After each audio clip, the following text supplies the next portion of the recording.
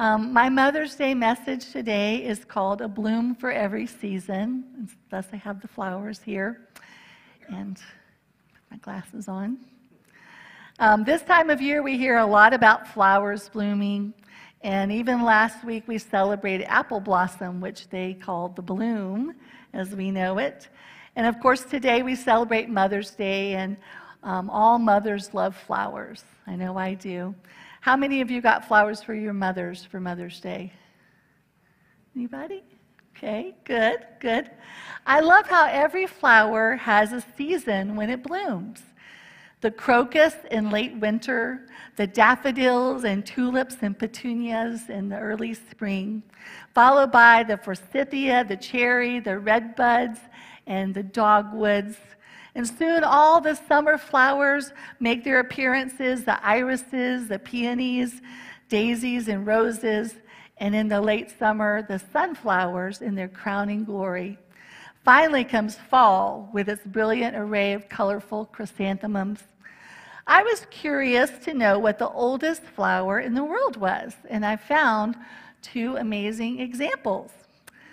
This first one is called the Rose of Hildesheim. It's in Germany and is more than 1,000 years old. It's believed to be the oldest living rose on the planet. It's 69 feet tall, 30 feet wide, and it's believed to have been established by King Louis the Pious back in the year 815. Actually, the rose was already there when he arrived on the scene. He saw some sort of miracle happen and decided to build a cathedral next to this rose. And over the years, this rose climbed up the cathedral walls and bloomed through many, many, many years. In World War II, Allied bombers bombed this area, and the cathedral was destroyed completely by fire. But in the ruins, the rose bush somehow survived and continued to blossom among the ruins. In the 50s and 60s, they rebuilt the cathedral, and the rose bush continued to climb the cathedral, and people came from all over the world to see this 1,000-year-old rose. It is so resilient that this rose still thrives today. Imagine all the seasons this rose has seen over 1,000 years, both good and bad, and yet it still blooms. The other example I found is not the oldest, but the largest in the world. The Lady Banksia rose was planted in Tombstone, Arizona in the late 1800s by a newly married immigrant wife from Scotland. She and her husband lived at the inn where it grows. Her family sent her a cutting from a rose that she had planted as a child and sent it from Scotland to Arizona, where she planted it in the desert at this inn. How could a woman or a rose withstand such a climate change from Scotland to the desert? But they both flourished and grew, and the rose spread so much they had to add trellises and buildings around it to support its weight, and families grew around it too. And now it covers 9,000 square feet, which is almost as big as this building that we're in, with a trunk diameter of 14 inches. It has sheltered generations of family and friends under its shade, and they say its fragrance permeates the whole town when it blooms. Even in the desert, it still blooms. Now, let me show you my favorite flowers. These flowers are the real deal. For you see, this is my mother's family, and their last name is Flowers. This family was established by Willie Otis and Claudia Marie almost 100 years ago. They had 10 children, of which my mother is the youngest and prettiest flower, Judith Dawn Flowers Rawson. Now, one of my aunts is named Lily June Flowers, which I thought was very clever, but I must admit, if I was my grandmother, I probably would have gotten carried away and named my kids April Flowers, May Flowers, Iris Flowers, Petunia Flowers. But then you come to the 5 boys, and that would be more difficult. I thought, well, perhaps Sunny Flowers or Chrysanthemum Flowers. But they all had very wonderful, just ordinary names. This family of Mississippi dairy farmers has seen many seasons of joys and sorrows, life and death, sickness and health, but they continued to serve one another and bloom in every season by their faith. Now, this picture of my mother she is one of the greatest examples of blooming in every season. This was taken when she was Jones County Dairy Princess. My husband likes to call her Cow Queen, but she says no, no, no, no. Dairy Princess, and not Dairy Queen, but Dairy Princess. And about this time, when she was in junior college, her mother had a stroke, and her brother broke his neck and was bedridden. And she dropped out of junior college to help take care of them. Even after she was married and had myself and my sister, she went back to college in the evenings to get a degree in special education and taught for 11 years.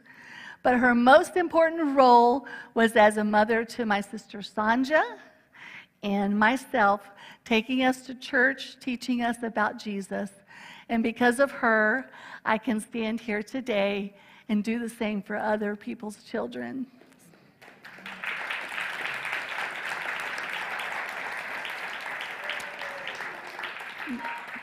My mom has experienced many seasons as a daughter, a wife, mother, teacher, leader, caregiver. She's always had a servant's heart in every season of her life. We are so blessed to have her. She is the most beautiful flower of all, and I'd like for her to come up so I can give her some flowers.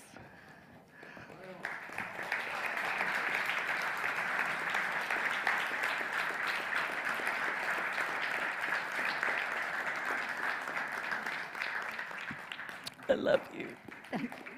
Happy Mother's Day.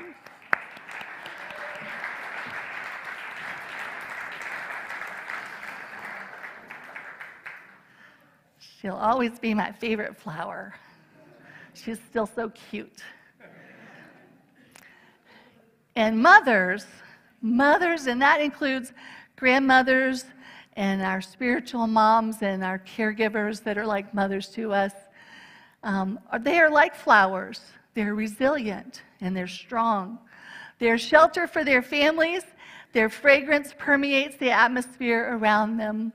Even in a desert place or uprooted from their homes, they bloom. Even through fire and the ravages of time, they are survivors.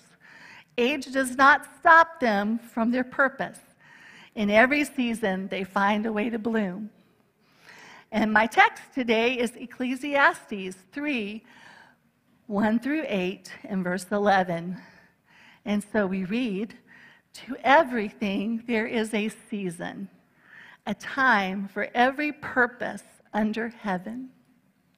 A time to be born and a time to die, a time to plant and a time to uproot, a time to kill and a time to heal, a time to tear down and a time to build, a time to weep, a time to laugh, a time to mourn and a time to dance, a time to scatter stones and a time to gather them, a time to embrace and a time to refrain from embracing, a time to search and a time to give up, a time to keep and a time to throw away, a time to tear and a time to mend, a time to be silent and a time to speak, a time to love and a time to hate, a time for war and a time for peace."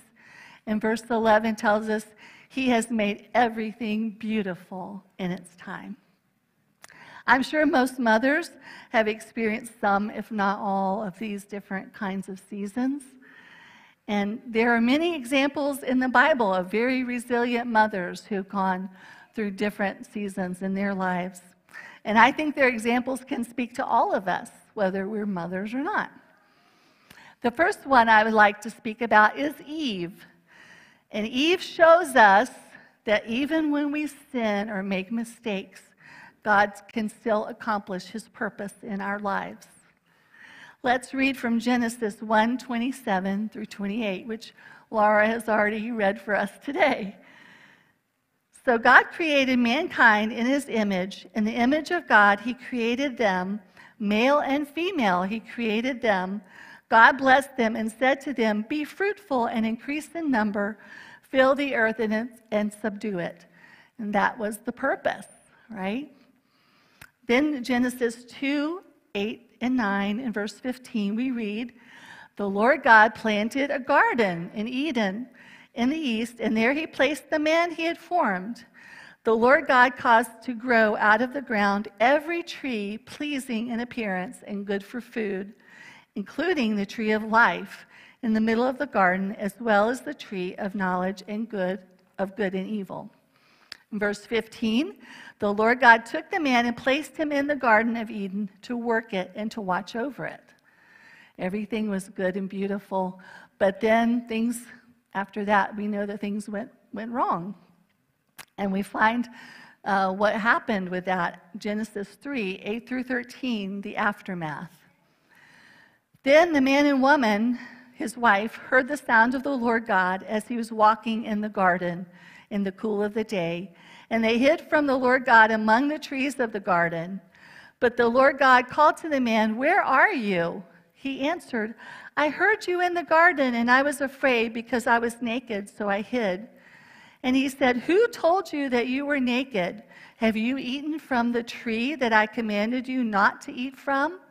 The man said, 'The woman you put here with me, she gave me some fruit from the tree, and I ate it.' Then the Lord God said to the woman, 'What is this you have done?'" Can you imagine God saying that to you? Oh man, that would be harsh. Now, we all know the story of the fall of man in Genesis. It all takes place in a garden. Eve lived in that beautiful garden full of every kind of flowering plant and tree and fruit that you can possibly imagine. And she loved her life in the garden. It was all she had ever known. God had given them a charge, a purpose, and a plan to be fruitful and multiply and take care of the earth so that the earth and everything in it could be fruitful and multiply. Everything was wonderful and good until that fateful day when Eve and Adam were deceived by the serpent. And God said to her, "What have you done?" As the words sank in, she became aware of something she had never experienced, the awareness of sin. "What have I done?" she thought. This question and the accompanying guilt and shame would haunt her the rest of her life. As she left her beloved garden, she began to experience the consequences of sin. She had never experienced consequences before.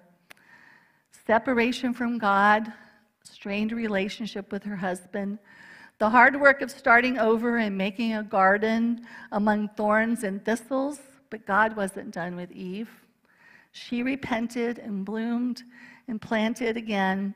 Even then, his redemption was at work in her life, and God's purpose would still be fulfilled, which we read in Genesis 3:20. Adam named his wife Eve because she would become the mother of all living. Eve was so happy to become a mother and fulfill God's plan for her life despite her mistakes. Though she lost both Cain to sin and Abel to death, she bore another son, Seth, who became the seed bearer of the one who would crush the serpent's head. Eve lived a long life and bore many sons and daughters, and she became the mother of all mothers and fathers. Despite the difficult seasons of her life, she bloomed. Now we come to Sarah. And Sarah shows us that you are never too old to see God's promises fulfilled in your life. We read from Genesis 17, verse 15 through 17. God also said to Abraham, "As for Sarai, your wife, you are no longer to call her Sarai. Her name will be Sarah. I will bless her, and I will surely give you a son by her. I will bless her so that she will be the mother of nations. Kings and peoples will come from her." Abraham fell face down. He laughed and said to himself, "Will a son be born to a man 100 years old? Will Sarah bear a child at the age of 90? And we find out that God did keep his promise in Genesis 21, verse 1 and 2, and 6 and 7. Now the Lord was gracious to Sarah as he had said, and the Lord did for Sarah what he had promised. Sarah became pregnant and bore a son to Abraham in his old age at the very time God had promised him. And then Sarah said, "God has brought me laughter, and everyone who hears about this will laugh with me." And she added, "Who would have said to Abraham that Sarah would nurse children? Yet I have borne him a son in his old age."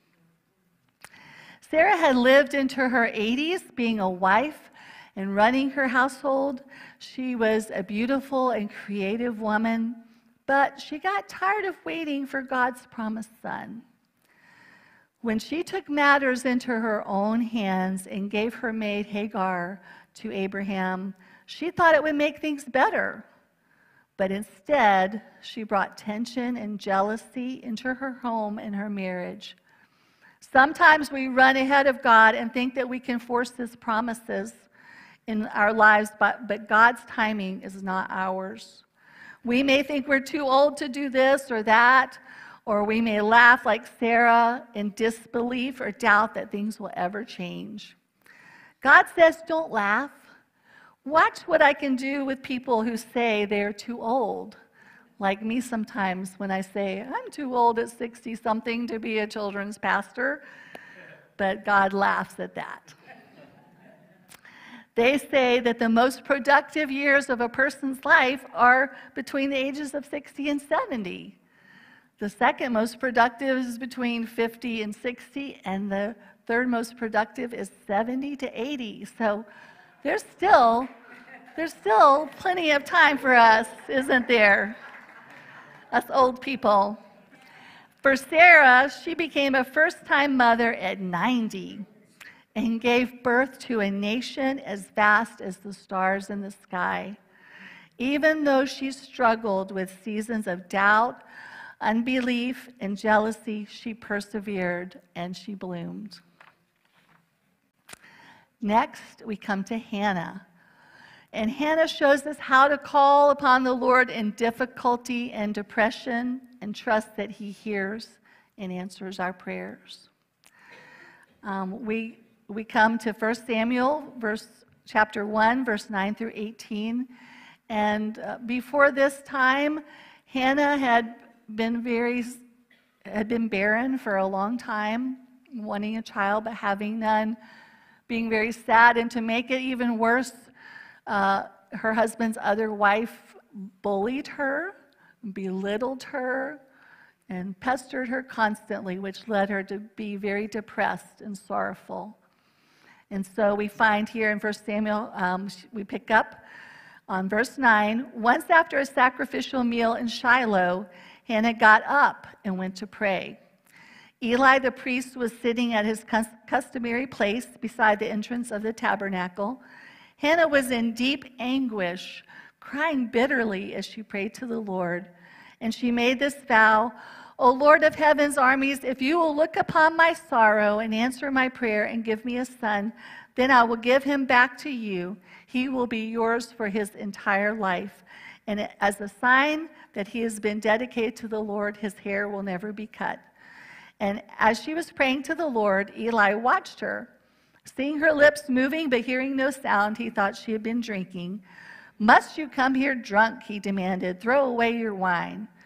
Oh, no, sir, she replied. I haven't been drinking wine or anything stronger, but I am very discouraged. and I was pouring out my heart to the Lord. Don't think I am a wicked woman, for I have been praying out of great anguish and sorrow." "In that case," Eli said, "go in peace. May the God of Israel grant the request that you have asked of him." "Oh, thank you, sir," she exclaimed. Then she went back and began to eat, and she was no longer sad. And we know the Lord kept his promise. Samuel was born to her, and she so enjoyed being his mother. But she did keep her vow to the Lord. And we pick up in 1 Samuel 1, verse 24 through 28 to see what she did at that point. "When the child was weaned, Hannah took him to the tabernacle in Shiloh. They brought along a 3-year-old bull for the sacrifice, a basket of flour, and some wine. After sacrificing the bull, they brought the boy to Eli. 'Sir, do you remember me?' Hannah asked. 'I am the very woman who stood here several years ago praying to the Lord. I asked the Lord to give me this boy, and he granted my request. Now I am giving him to the Lord, and he will belong to the Lord his whole life.' And they worshiped the Lord there." So I think of Hannah through her barrenness, bullying, belittling, and depression, that even then she sought the Lord in the difficult, hard seasons of her life until her prayers were answered in God's way, in God's timing. She had a son that she loved and adored, nurtured and taught, and then she gratefully offered him back to the Lord. She kept her vow, thanked God for him, and continued to be his mother in whatever way she could, visiting him in different seasons, bringing him new coats every year. In time, Hannah had other children at home to nurture and enjoy.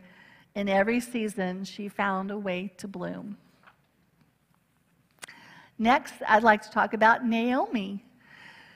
Naomi shows us that God can redeem even the worst situation and bring something good out of it. Now, we'll pick up in Ruth 1, verse 20 through 21. The worst case scenario has happened, which we'll get that backstory here in a minute. But this is how Naomi is feeling here in this verse 20. "Don't call me Naomi," she responded. "Instead, call me Mara, for the Almighty has made my life very bitter. I went away full, but the Lord has brought me home empty. Why call me Naomi when the Lord has caused me to suffer and the Almighty has sent such tragedy upon me?" So that's the before.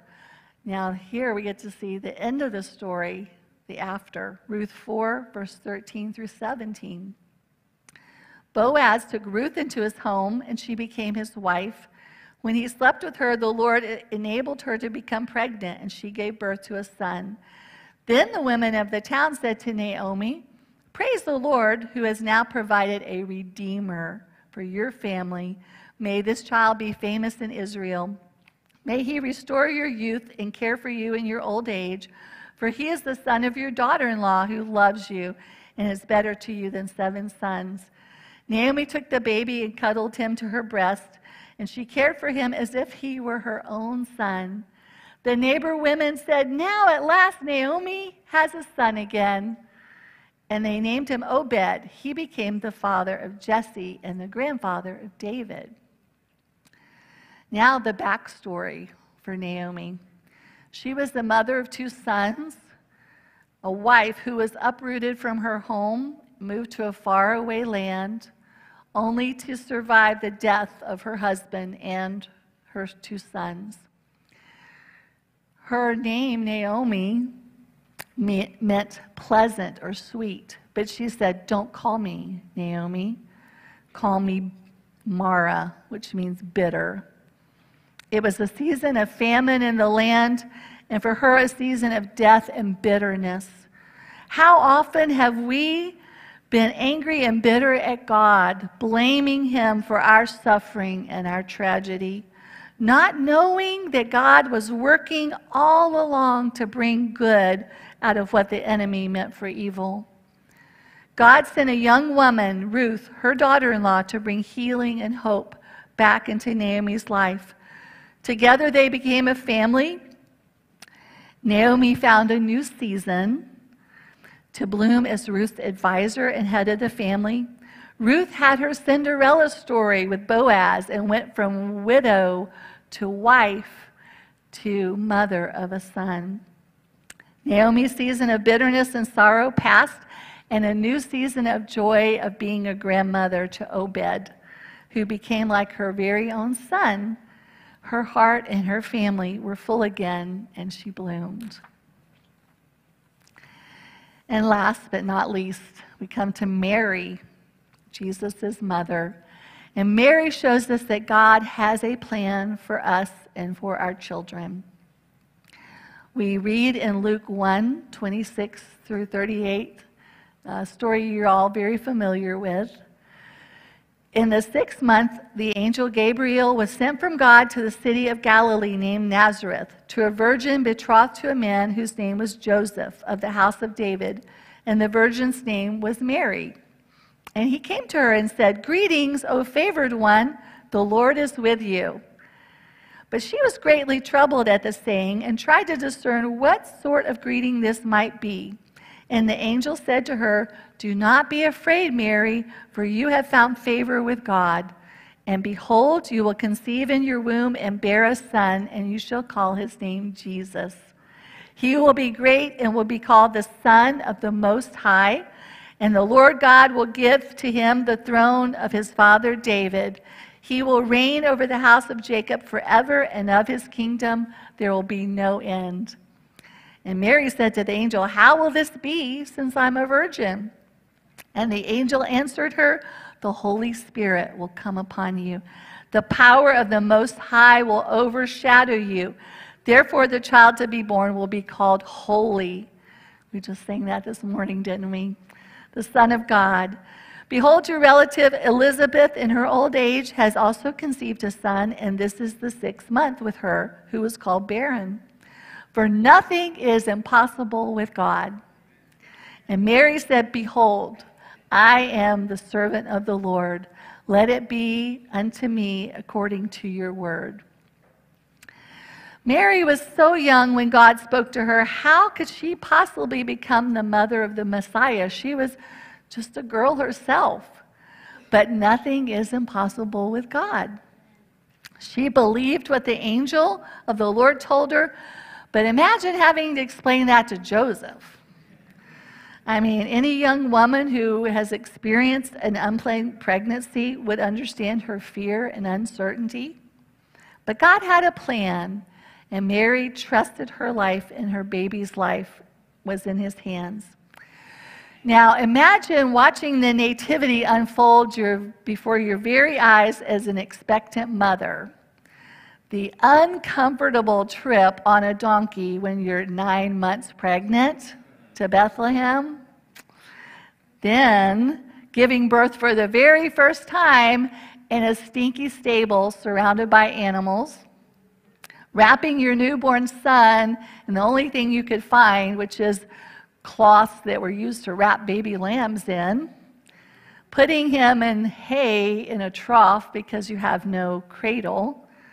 And then there were these late nights from unexpected visitors like shepherds and strangers from faraway lands bringing expensive gifts to your surprise baby shower. But it's not a Christmas play, it's your life. The season as a new mom is full of lots of surprises, birthing pains, and unexpected joys. And she treasured it all in her heart because she didn't want to forget a single moment of being the mother of the Messiah. Then Mary settled into the busyness of being a mom, feeding Jesus, caring for him, dressing him, changing him, teaching him, cooking, cleaning. I'm sure the time flew by faster than she anticipated. She had other children, and she loved being her mom. Her life with Joseph and the kids was a blessed and full one. Then, before she knew it, it was over. Joseph was gone. The kids had grown up and left the nest to start their own families.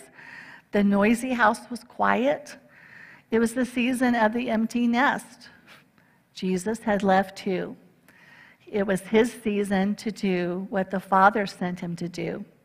Mary knew this time would come someday for her to share Jesus, her son, with the world. He was only hers for a short time. It was her season to support him, believe him, be his biggest fan, and become one of his faithful followers.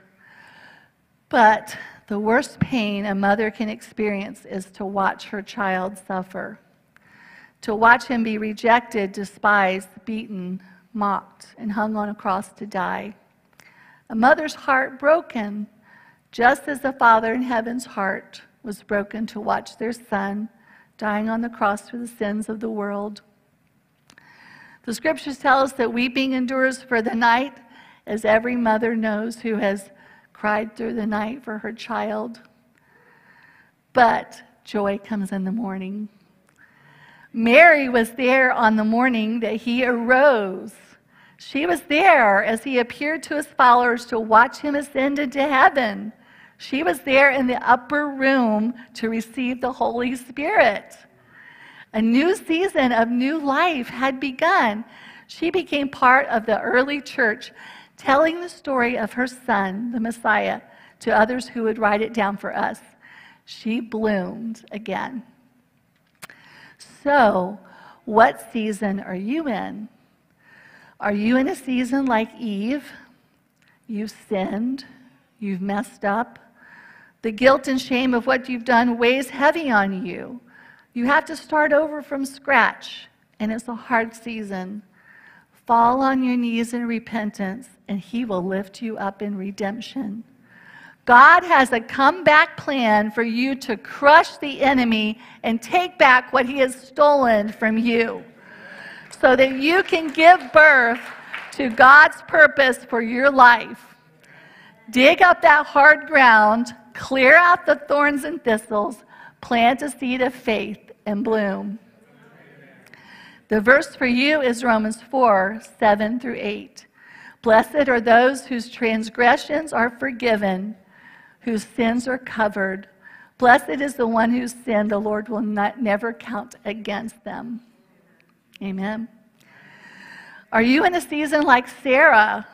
You think you're too old to give birth to new things, new dreams, new ministries, or ways to serve the Lord?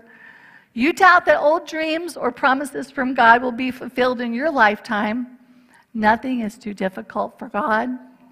Age is nothing to him. As long as we have life and breath, he can use you. Your potential for the kingdom is still alive as long as you are. You can become a prayer warrior or a spiritual mom or a father to many more than you could ever physically. So reach for the stars. There's still time to shine and bloom. Lamentations 3:22-23 says, the steadfast love of the Lord never ceases. His mercies never come to an end. They are new every morning. Great is your faithfulness. Amen. Are you in a season like Hannah, a season of disappointment and depression and sadness? What your heart desires most seems out of reach. God knows your heart's desire. Pour your heart out to him as Hannah did, and let him bring you comfort and peace. He hears and answers prayers in ways we do not understand. Pray and trust God that he has a plan, and let him bring you joy right now in the season you're in. Isaiah 61 verse 3 tells us that he consoles those who mourn in Zion, to give them beauty for ashes, the oil of joy for mourning, the garment of praise for the spirit of heaviness, that they might be called trees of righteousness, the planting of the Lord, that he might be glorified. Amen. Are you in a season like Naomi, in a season of loss? Life hasn't turned out the way you thought it would. You've lost people you loved or been uprooted from your home. Maybe you're bitter and angry at God for the way things are, and you feel hopeless and helpless. My daughter, God isn't done with you. He still has a good future plan for you beyond what you can imagine. He is the Redeemer. He redeems our life from the destruction of the enemy. Find your place in the family of God. Find someone else who is lonely and hurting and help them. Trust God to work all things together for good and find a way to bloom. Isn't it amazing that Megan quoted the same scripture when she was leading worship, Romans 8:28. And we know that all things work together for good to those who love God, to those who are called according to his purpose. Amen. Are you in a season like Mary? In a season of being a young mother, busy with a newborn, or young children, or teenagers, God forbid, and a house to take care of? Wouldn't want to do that again. Sorry, not sorry. Wanting to do your best to raise them to fear the Lord and become all that they can be for the kingdom. Wondering what they will be and do when they are grown, but trying to treasure every moment of their childhood in your heart.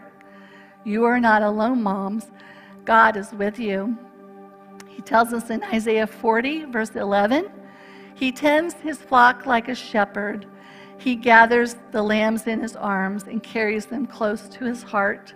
He gently leads those that have young. The shepherd holds our children close to his heart. You don't have to be the perfect mom. Just follow the shepherd, and he will lead you. God has a plan for our children just as surely as he has a plan for us. Seek him and trust him daily. Leave the dishes in the sink and go for a walk or read a book with your kids. The dishes will keep, but the children won't. Enjoy this crazy busy time of your life, for soon it will be a different season. Treasure every moment and bloom.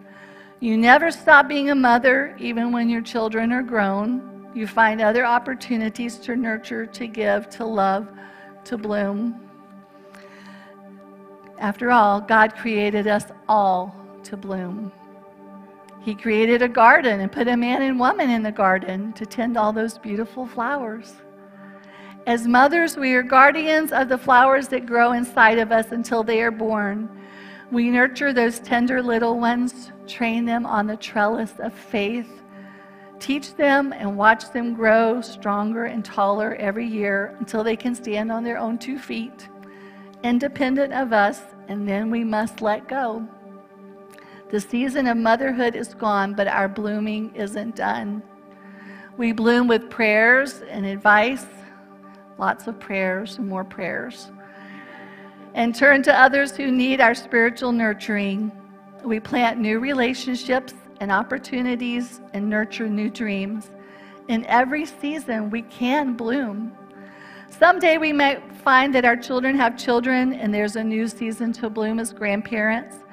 Or perhaps it's a season of caregiving to our own parents or family members. Or we enter a season of being spiritual mothers and spiritual fathers in the family of God.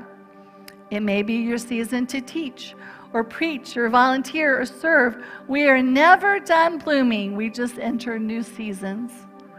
As we do, our fragrance grows stronger and stronger, and our branches spread wider beyond our small beginnings. We still bloom. Maybe you're a grandmother or caregiver, a teacher or leader, coach, pastor or foster parent, spiritual mother or single dad. Whatever role and season you're in, God is using you to raise up the next generation. What you do matters for eternity. God will bless you and give you strength to finish what you started, to run the race and not grow weary, to walk and not faint, to bloom where you're planted. In whatever season you find yourself in right now, you will reap a harvest in this life and in eternity if you do not give up. Psalm 1 verse 3 says in conclusion, "Blessed is the one whose delight is in the law of the Lord, who meditates on his law day and night.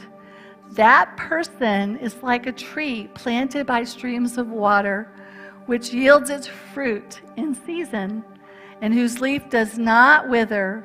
Whatever they do prospers.